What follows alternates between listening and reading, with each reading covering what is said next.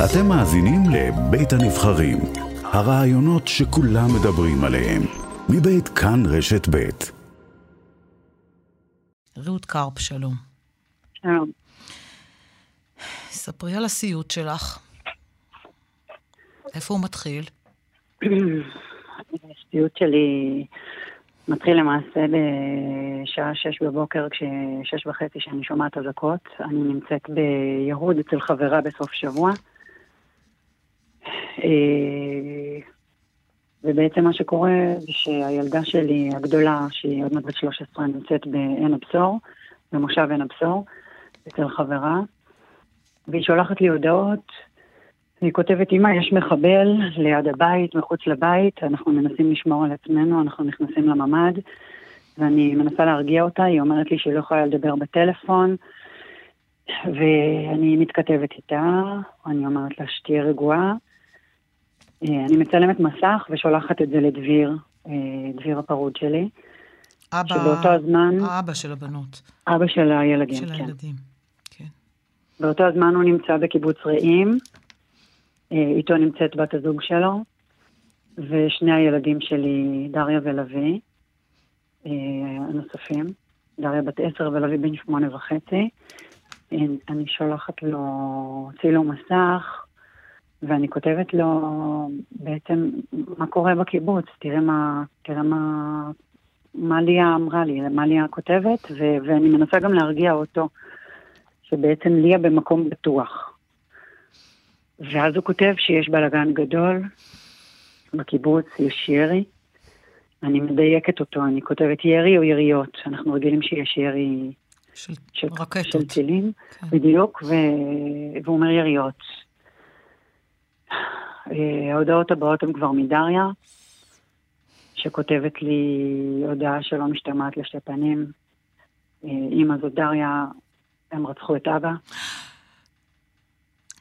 ומיד אחר כך הודעה נוספת, וגם את סתיו זאת בת הזוג של דביר בחודשים האחרונים.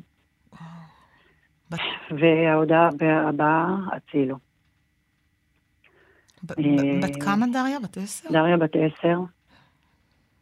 אני מתקשרת אליה ומנסה להרגיע אותה בטלפון של דביר.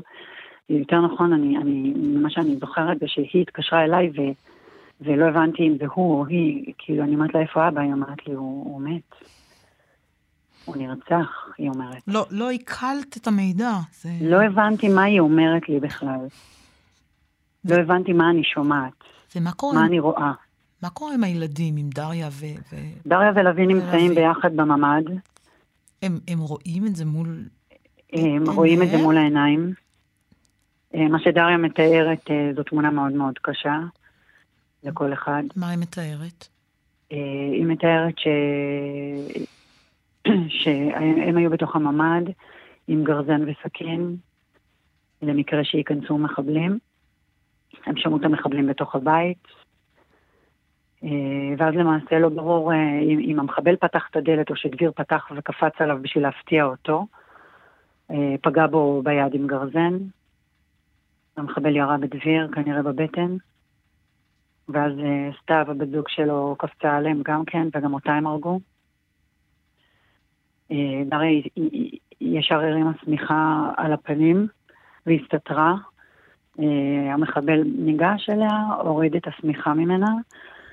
ראה שהיא ילדה, סימן לה בשקט, שככה יורידו את הראש, כיסה אותה שוב בשמיכה, פשוט ריחם עליה, פשוט זה השגחה, אין לי, אני לא יודעת אפילו מה להגיד. כתב על הקיר עם ליפסטיק שהקסם לא רוצחים ילדים, ויצאו מהבית. וכל הזמן הזה דריה מדברת איתי בטלפון, כשהיא לא יכולה לסגור את הדלת של הממד, כל הזמן יש אזעקות, היא לא יכולה לסגור את הדלת, היא לבד עם לוי, היא לא יודעת אפילו אם הוא חי. אני אומרת לדריה, תנסי לסגור את הדלת של הממד, היא אומרת, אמא, אי אפשר, יש שם גופות. זה על הדלת. הגופות של אבא שלה. כן. ושל סתיו. היא מתנשבת בכבדות, והיא אומרת לי, אם חם לי, אני לא יכולה לנשום, אני אומרת לה, תנשמי קצת, תוציאי את הראש, אני מרגיעה אותה. אני מבינה שיש פה אירוע מאוד קשה, אני מתחילה להקליט גם את השיחה, בשביל להבין מה אני שומעת, לשמוע את זה אחר כך, להבין כאילו מה קרה פה. זה סרט אימה סרט אימה. שאת לא מעכלת אותו, ולכן את בכלל מסוגלת להמשיך ולדבר איתה, כאילו מדובר על איזה סרט. פשוט אירוע חוץ גופי, אני פשוט מנהלת את האירוע. אני מצליחה להבין. אני נושמת איתה, מתרגלת איתה נשימות, אני לא מלחיצה אותה. כל הזמן אני אומרת לה שאני פה, אני שומרת עליה. מדי פעם היא שומעת קולות. היא אומרת, אמא, אני חושבת שיש מישהו בתוך הבית. אני אומרת לה, אז עכשיו את לא מדברת. אני איתך, תנשמי איתי ביחד. יש מים בממד, אבל היא לא יכולה להגיע לבקבוק של המים. אני אומרת לה באיזשהו שלב שתוציא דברים מהארון ותנסה להיכנס ולהתחבא בתוך הארון. היא אומרת לי, אמא, הם כבר היו פה. ואז לוי, הבן שלי הוא... שהוא בן 8? לוי בן 8.5, הוא אספרגר, הוא שתה כל הזמן, הוא היה פשוט דומם, היא לא ידעה אם הוא חי. במקביל שאני מדברת איתה, אני כותבת בקבוצת וואטסאפ של הקיבוץ, אני כותבת שדביר נרצח, ושבבקשה שמישהו ישלח מישהו כילדים שלי לבד בבית, אין מי שישמור עליהם. באותו הזמן גם אחותי בבית אחר בקיבוץ עם הילדים שלה ובן זוגה, ובבית נוסף קרוב יותר לדביר אמא שלי שלבד בממד, מחזיקה שם את הדלת וכל היד שלה כחולה בשביל שלא ייכנסו. ובעצם כל הזמן החברים מהקיבוץ כותבים לי, הגיעו כבר לילדים, בפרטים הם כותבים לי, הגיעו כבר, מישהו הגיע לילדים של רעות, כל הזמן כותבים לי. ובסופו של דבר צופית שהיא חברה מאוד טובה כמו אמא מאמצת, היא אומרת לי, גולן בדרך אליכם, אנחנו משיגים נשק, הוא מגיע אליכם חמוש, והוא פשוט עזב את המשפחה שלו וחירף את נפשו. אני מילים להודות למלאך הזה. הוא פשוט יצא מהבית שלו שהוא די קרוב, ונכנס לבית של הילדים, וזה היה רגע מאוד מפחיד, כי לא ידענו, כאילו כשהוא יגיע, איך הילדים יקבלו את כאילו, הם ידעו שזה הוא. כן, שהם לא יכולים יפחדו שמדובר במחבל. נכון. וגולן הוא גולן ספטון. נכון. שדיברנו איתו הבוקר, והוא לא רצה בשום אופן ופנים להתראיין. שום אופן פנים, הוא אומר, אני לא גיבור, ואני לא רוצה לדבר, ועשיתי מה שצריך לעשות. הוא אמר ילדים גיבורים. ואני רוצה לספר את הסיפור שלו רגע, בלי שהוא יהיה איתנו, כי אני חושבת שזה יכול לחזק הרבה מאוד אנשים, שיש אנשים כאלה כאן בינינו, בתוך כל הכאוס הזה, ובתוך כל האירועים הנוראים האלה. אז גולן, שהוא בן קיבוץ רעים, שומע את היריות, ושומע את העדכונים של השכנים, הוא יוצא עם אקדח ממקום המסתור שלו, מהממד שלו, והוא מגיע לילדים שלך. כן, למעשה הוא עמד על הגג, הוא ניסה להבין מה קורה. כן. הוא ראה את בובו, שזה חבר מהקיבוץ, מהכיתת כוננות. הוא נתן לו נשק, והוא פשוט רץ לילדים, הוא פשוט חירף את נפשו בשביל להציל את הילדים שלי. הוא עזב את המשפחה שלו והגיע לילדים שלי, וברגע שהוא נכנס, לוי התחיל לדבר. לוי שהוא בן 8.5, התחיל לדבר ולא הפסיק, ורק אז הוא כאילו הצליח להשתחרר.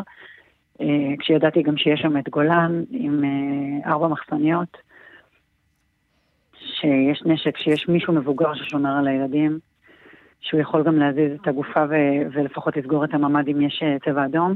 אצלנו זה לא כמו בתל אביב. זה ממש כמה שניות ובום. נורא מפחיד, מציאות מאוד מאוד מפחידה. כמה זמן עד שאת נפגשת עם הילדים? יותר מ-24 שעות. תספרי על הרגע הזה. על איזה מהם? כשאת נפגשת עם הילדים. על הרגע שנפגשתי? כן.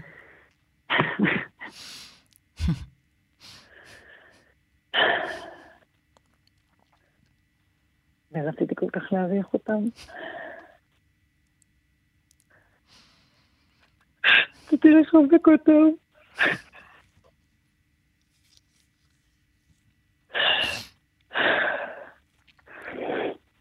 רציתי שהם הרגישו ביטחון.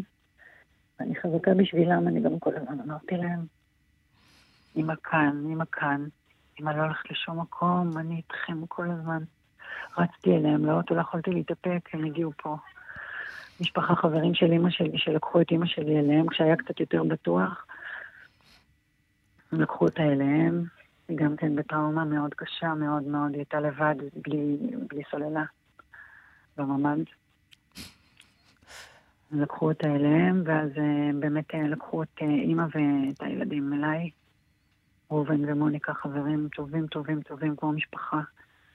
כל הקהילה שלנו בעצם פשוט תמיכה אדירה, התנהלות שאין כמותה, אין פשוט לתאר, אין לי מילים אפילו להתחיל להסביר, אנשים לא יבינו. הקהילה שלנו ספגה מהלומה מאוד מאוד מאוד קשה, רק לפני חודשיים, כשחן אמיר נרצח, חן הוא בן קיבוץ רעים, כן. הסייר. אנחנו מהלוויה להלוויה. אבל עכשיו זה לא דומה לשום דבר שראינו, לא, שום דבר לא, שידענו. לא. לא דומה לשום דבר. לא דומה לשום דבר שידענו, זה תרחיש, אני אגיד לך כזה דבר, זה... הם השקיעו במנהרות כל כך הרבה שנים, וכך באין מפריע, פשוט נכנסו מהיבשה. אני רק אעצור אותך לרגע, לתת עדכון למאזינים, צבע אדום עכשיו, באשקלון ובאר גנים. אז אם אתם נמצאים שם, צבע אדום באשקלון, תיכנסו לכמה דקות למרחב המוגן, תסגרו את הדלת, תשמרו על עצמכם. צבע אדום באשקלון. אמרנו שזה לא דומה לשום דבר שידענו. נכון. איך יוצאים מזה, איך מתאוששים, איך מרימים את הראש, איך הילדים? איך יוצאים מזה? אנחנו יום ביומו, שעה בשעתה. אנחנו לא חושבים קדימה לרגע. אין מה לחשוב קדימה, כי אף אחד לא יודע איך זה ייגמר הדבר הזה. אף אחד מאיתנו. אי אפשר עכשיו לתכנן שום דבר קדימה. אי אפשר לדעת שום דבר. אתם תחזרו לקיבוץ? לי אין ספק. הפתעת אותי. כן? כן. חשבתי זה הבית שלי. זה הבית שלך. חשבתי שיהיה ספק, ואת אומרת אין ספק. לי אין ספק. צבע אדום בעוטף עזה, שורה ארוכה של יישובים, וגם באשקלון, גם באשדוד עכשיו, גם בכפר סילבר, שורה מאוד ארוכה של יישובים. אם אתם שומעים עכשיו אזעקה או צבע אדום, באפליקציה של פיקוד העורף, תיכנסו לממ"ד, או למקום מוגן אחר שיש לכם. מתח גדול מאוד עכשיו על אשקלון, אשדוד ויישובי עוטף עזה. וזה לא נגמר. זה בהחלט לא נגמר. חבקי את דריה ולוי, גם בשמנו. תודה רבה. תודה רבה לך שסיפרת לנו את הסיפור שלכם, ותודה רבה לגולן. תודה רבה ממש לגולן. שהציל את הילדים שלך. ממש, ממש, ממש. ותודה לדביר שהגן בגופו. תודה לדביר ותודה לסתיו. ולסתיו. תודה רבה. אין מילים, אין מילים. תשמרו על עצמכם בבקשה כולם. לשמור על עצמכם ולא להיות שאננים בשום מקום בארץ. תודה רבה. תודה לך.